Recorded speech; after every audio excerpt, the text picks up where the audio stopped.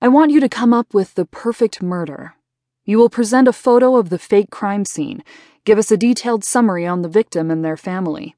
You will present the assignment, and the class will try to solve it together."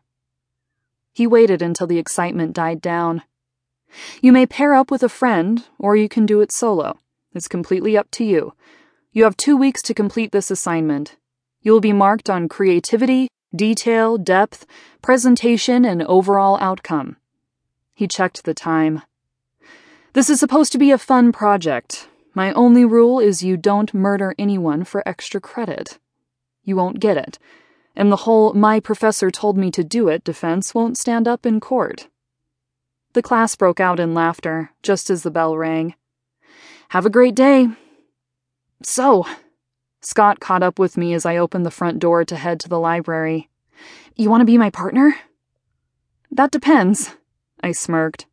"How invested are you in this project? Because I plan on pulling out all the stops." "I'm all in, girl." He winked, which earned him an eye roll at the obvious sexual innuendo.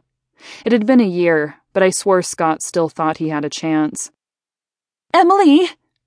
I heard my name called, and every nerve in my body went on high alert.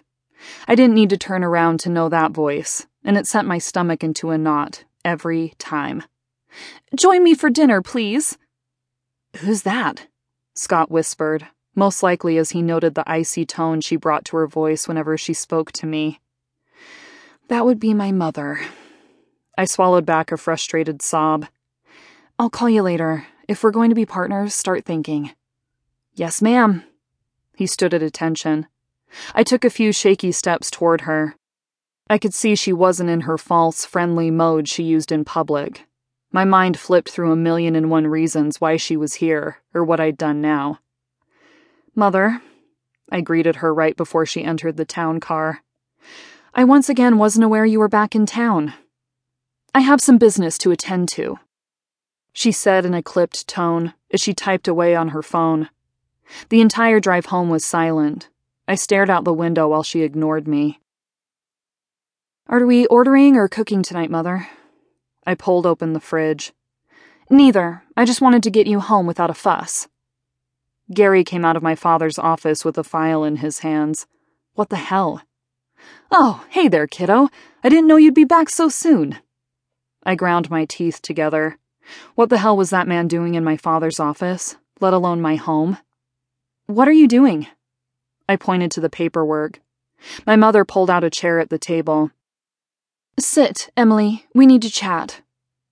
I took the chair because my thoughts were negative enough already that I feared I might just cry. Gary joined Mother on the other side of the table. He looked a tad smug, and I wanted to smack him. "Okay, what do you want, Mother?" I just wanted her to get on with it. "Emily, I have a buyer for the house." All the air got sucked from my lungs. "They are prepared to offer more than the asking price, but they want to move in by Christmas." "What?" My mother raised her hands as if fending off my anger. Little did she know I was way past that point. I was beyond anger. I was livid. "I've been trying to get you to put it on the market for a long time now, and you've obviously been too lazy or too obstinate to get it done, so I had to do it. Now, 6 months later, I've had 3 inquiries, and this latest one is very promising." "You had no right to do that."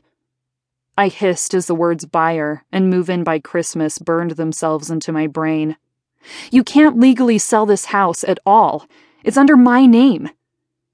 Gary put his hand on mine, but quickly moved it when he felt me flinch as though seared by his touch. "You're right, kiddo. We can't sell it. That's why we need you to sign the house over to your mother and let us handle all the work." Mom reached out for Gary's hand and gave it a little squeeze as she looked at me. "Honey," she had the gall to beam at me, "Gary and I got married last week." Wow. Now I really want to close this chapter of my life so I can move forward and let the past go. Heavy, hot tears filled my eyes. I wasn't sure what I was angrier about, my mother for practically selling my house out from under me, or that she wanted to move on and forget about the life she once had as my mother.